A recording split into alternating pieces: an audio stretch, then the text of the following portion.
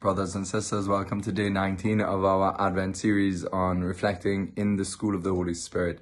And today is a bit of a summary day. Remember that we've been saying that St. Faustina said that the shortest road to perfection, the road to union with God, to a great extent, depends on our ability to be faithful to God who guides us, who prompts us from within. Remember, we have an interior master in our very being because of baptism, that the Holy Spirit guides us from within, is leading us, prompts us, inspires our thoughts, inspires our actions. But we, of course, could refuse this, we can block it, and therefore we can block our path to perfection because God knows our holiness. Remember, we said that God knows our unique path. He knows the path that we must take. Often we don't know it. So we must be led moment by moment, like Our Lady had to discover this amazing mystery of the plan of God in her life, that Our Lady had to discover it moment by moment. And so she had to be faithful to the Holy Spirit. And the same thing for us. One inspiration would lead to many other inspirations if we're faithful to it. And then God will give us more and more inspirations when we see we are faithful.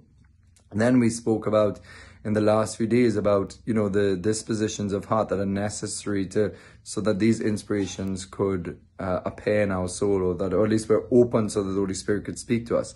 And, we spoke about praise and thanksgiving, about gratitude is a fundamental disposition to draw down graces. The more we're grateful for grace, God will give us more graces. And that when we praise God in an attitude of praise throughout the day, we're lifting our hearts towards God. And when we're in touch with God, then God can speak to the heart. And we spoke about, we have to desire inspiration. We have to desire these graces from God and ask for them. That God is faithful to inspire us with a strong love and with His voice.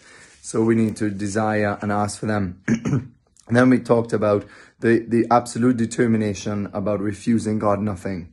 That this is a very important posture of the soul, to want to seek God above all else. Think of what St. Benedict said about a major discernment for monks knocking on the door of a monastery. If they don't seek Christ, if they're not seeking God above all, then they will not be good monks, that they will end up falling into lots of errors because they're not going to be able to overcome their weaknesses or their failures with the disordered loves if they don't love something greater. And so our complete firm resolve to refuse God nothing is really important to being open to inspiration. That when God does inspire our hearts, that we don't refuse. So that when we could be faithful, and as we've said, that greater graces will come when we're faithful to grace.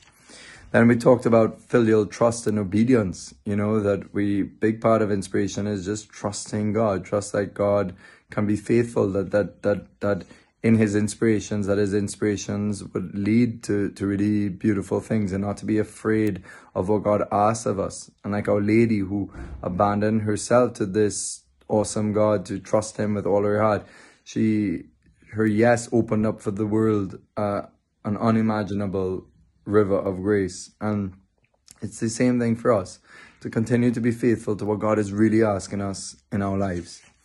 And then we spoke about abandonment, and this was based on this whole idea of trust, that abandonment is really important for this fostering these inspirations in our soul, because abandonment is not passivity, it's not just accepting everything that is, but it's an active trust in God the Father, that we abandon ourselves to Christ and to the Father and to the Holy Spirit to guide us, and that obedience to events in our life, the things that are beyond our control, that we learn to surrender them to the Lord, and we learn to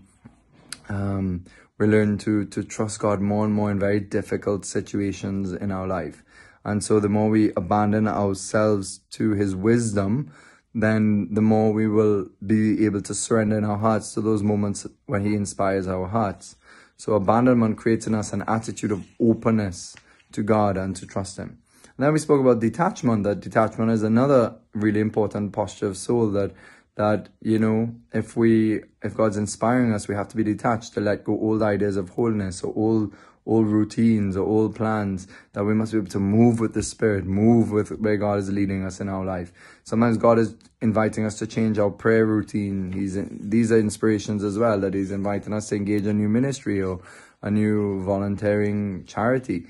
We have to move with what God is doing in us, if we want to keep becoming the people that he intends for us. Then we spoke about practicing silence and peace, that peace and silence is really important posture of soul, so that we could just hear God, that we could hear his gentle whisper, that God speaks in the gentle whispers in our heart, and that we have to battle to maintain peace, to keep our soul tranquil, so that God's voice could be heard, and that this is difficult in a world that tries to steal our peace. Then we said that part of this that will help with this is faithfulness to prayer. Persevering prayer, speaking with God will open the heart. And if we don't have moments of set prayer, then it's hard to listen to God's voice in the other moments. And yesterday we spoke about constant attentiveness to the movements and motions of our heart, to be attentive to the voice of God in our heart by finding time, silent prayer, and by testing the inspirations that he gives us. So the next few days, we're going to start looking at how can we actually discern that an inspiration is God's.